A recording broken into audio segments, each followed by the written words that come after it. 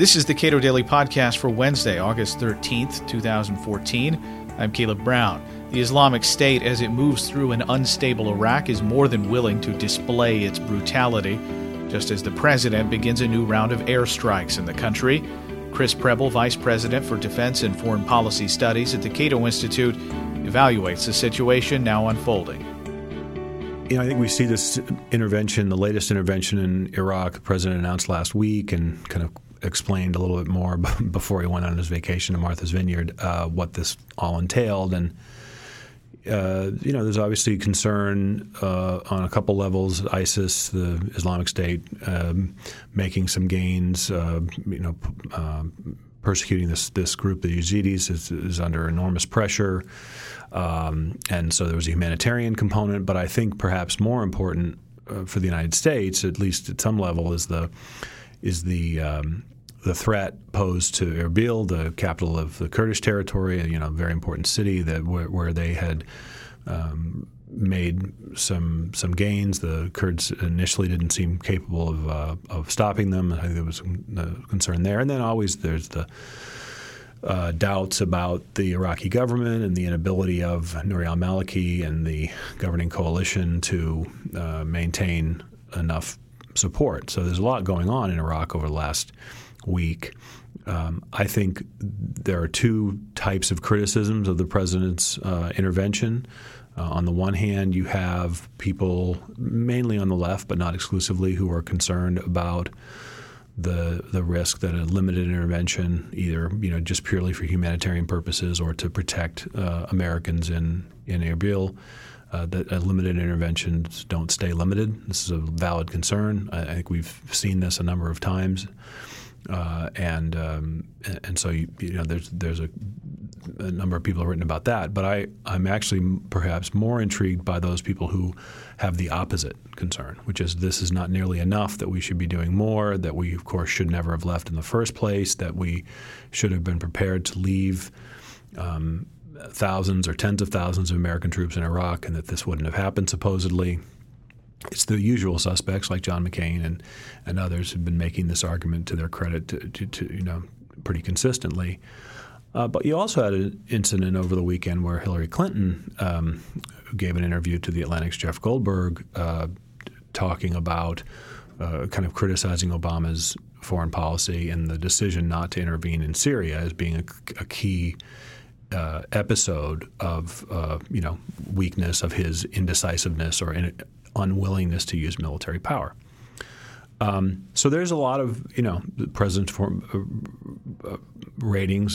ratings are declining, including on foreign policy. So there's a lot going on, and so I think trying to sort out these criticisms is important, not just for what it means for Iraq, but also what it means for U.S. foreign policy more generally.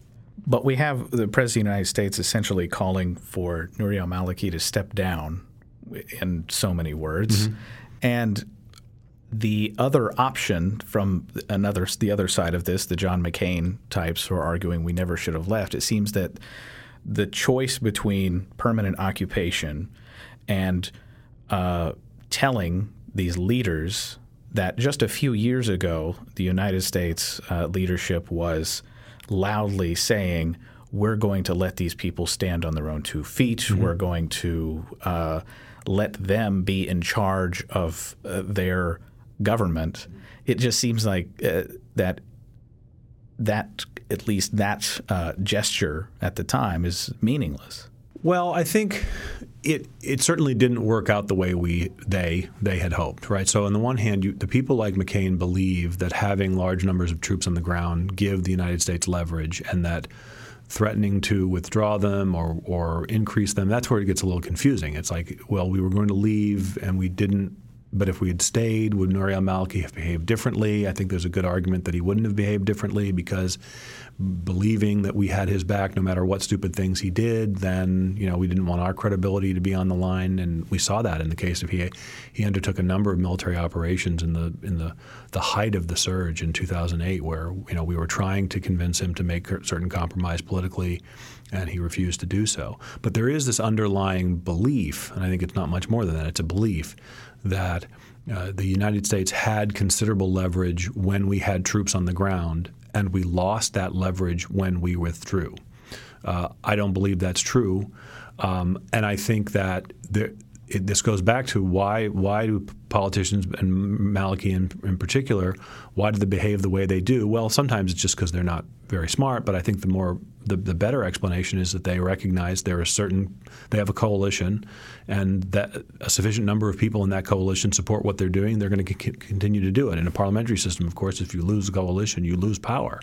At least that's the way it works out. We're going to see if it works out that way in Iraq, because the evidence is that while there is some weakening within the coalition, even another Dawa Party politician now, challenging Maliki whether or not he will step down peacefully. However awful, and I'm certain he was awful, Saddam Hussein was, the reports that we're receiving now about this Islamic State group are far less sympathetic. And I think there's got to be a serious concern that Americans may well be convinced to support additional action. That's right. I think that just given the sheer brutality of this group and their willingness to post their evidence of their brutality on YouTube and elsewhere is shocking. And I think a number of people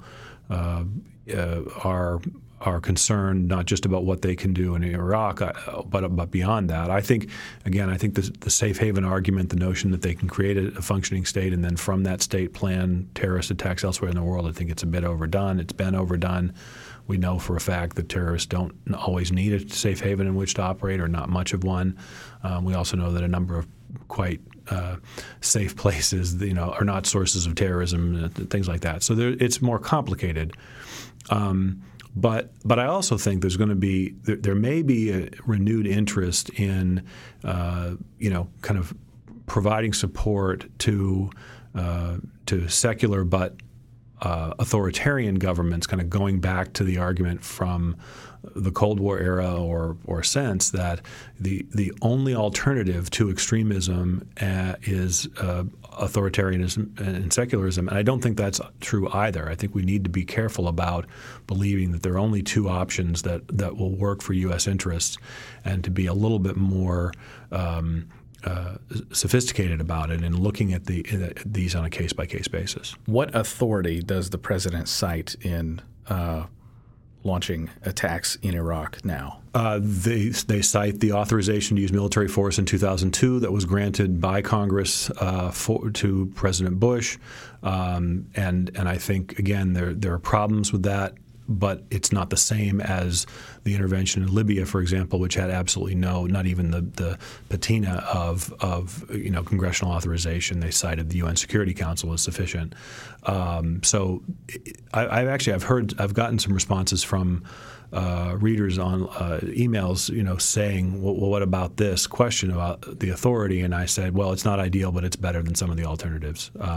This would be an argument, frankly, for first of all, for Congress not granting the president blanket authority to wage war whenever he feels like it, just by naming the country, which is what the authorization to use force against Iraq was.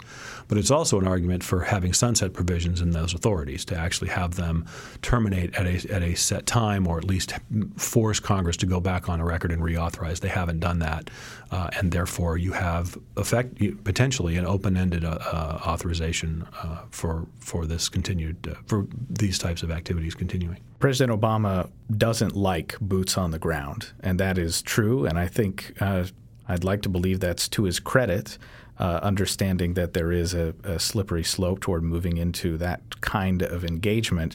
But also he seems very willing to drop a lot of bombs in places, which in many cases you would hope makes the situation better, but in most cases it seems makes the situation worse. Right. Well, it's certainly not a silver bullet. We would like to be able to limit the exposure of U.S. personnel to casualties when those. But the issue should be at the outset, what's the vital interest being addressed here? Does the military action being undertaken serve our interests? And if it does, then there are some cases where we are willing to put our troops in harm's way because they're serving a higher interest. I think if anything, the reluctance on the part of the president to make a case for deeper involvement belies his belief that it's really not worth that much in the first place. It seems to me he's trying to assuage some of his critics who are going after him for not doing enough. But he's also not willing, I think, again, for perfectly sensible reasons, not willing to go to the American people and say effectively that 2/3 of them are wrong about Iraq and that we're going to refight this war all over again. Chris Preble is Vice President for Defense and Foreign Policy Studies at the Cato Institute. Read more of his work at cato.org.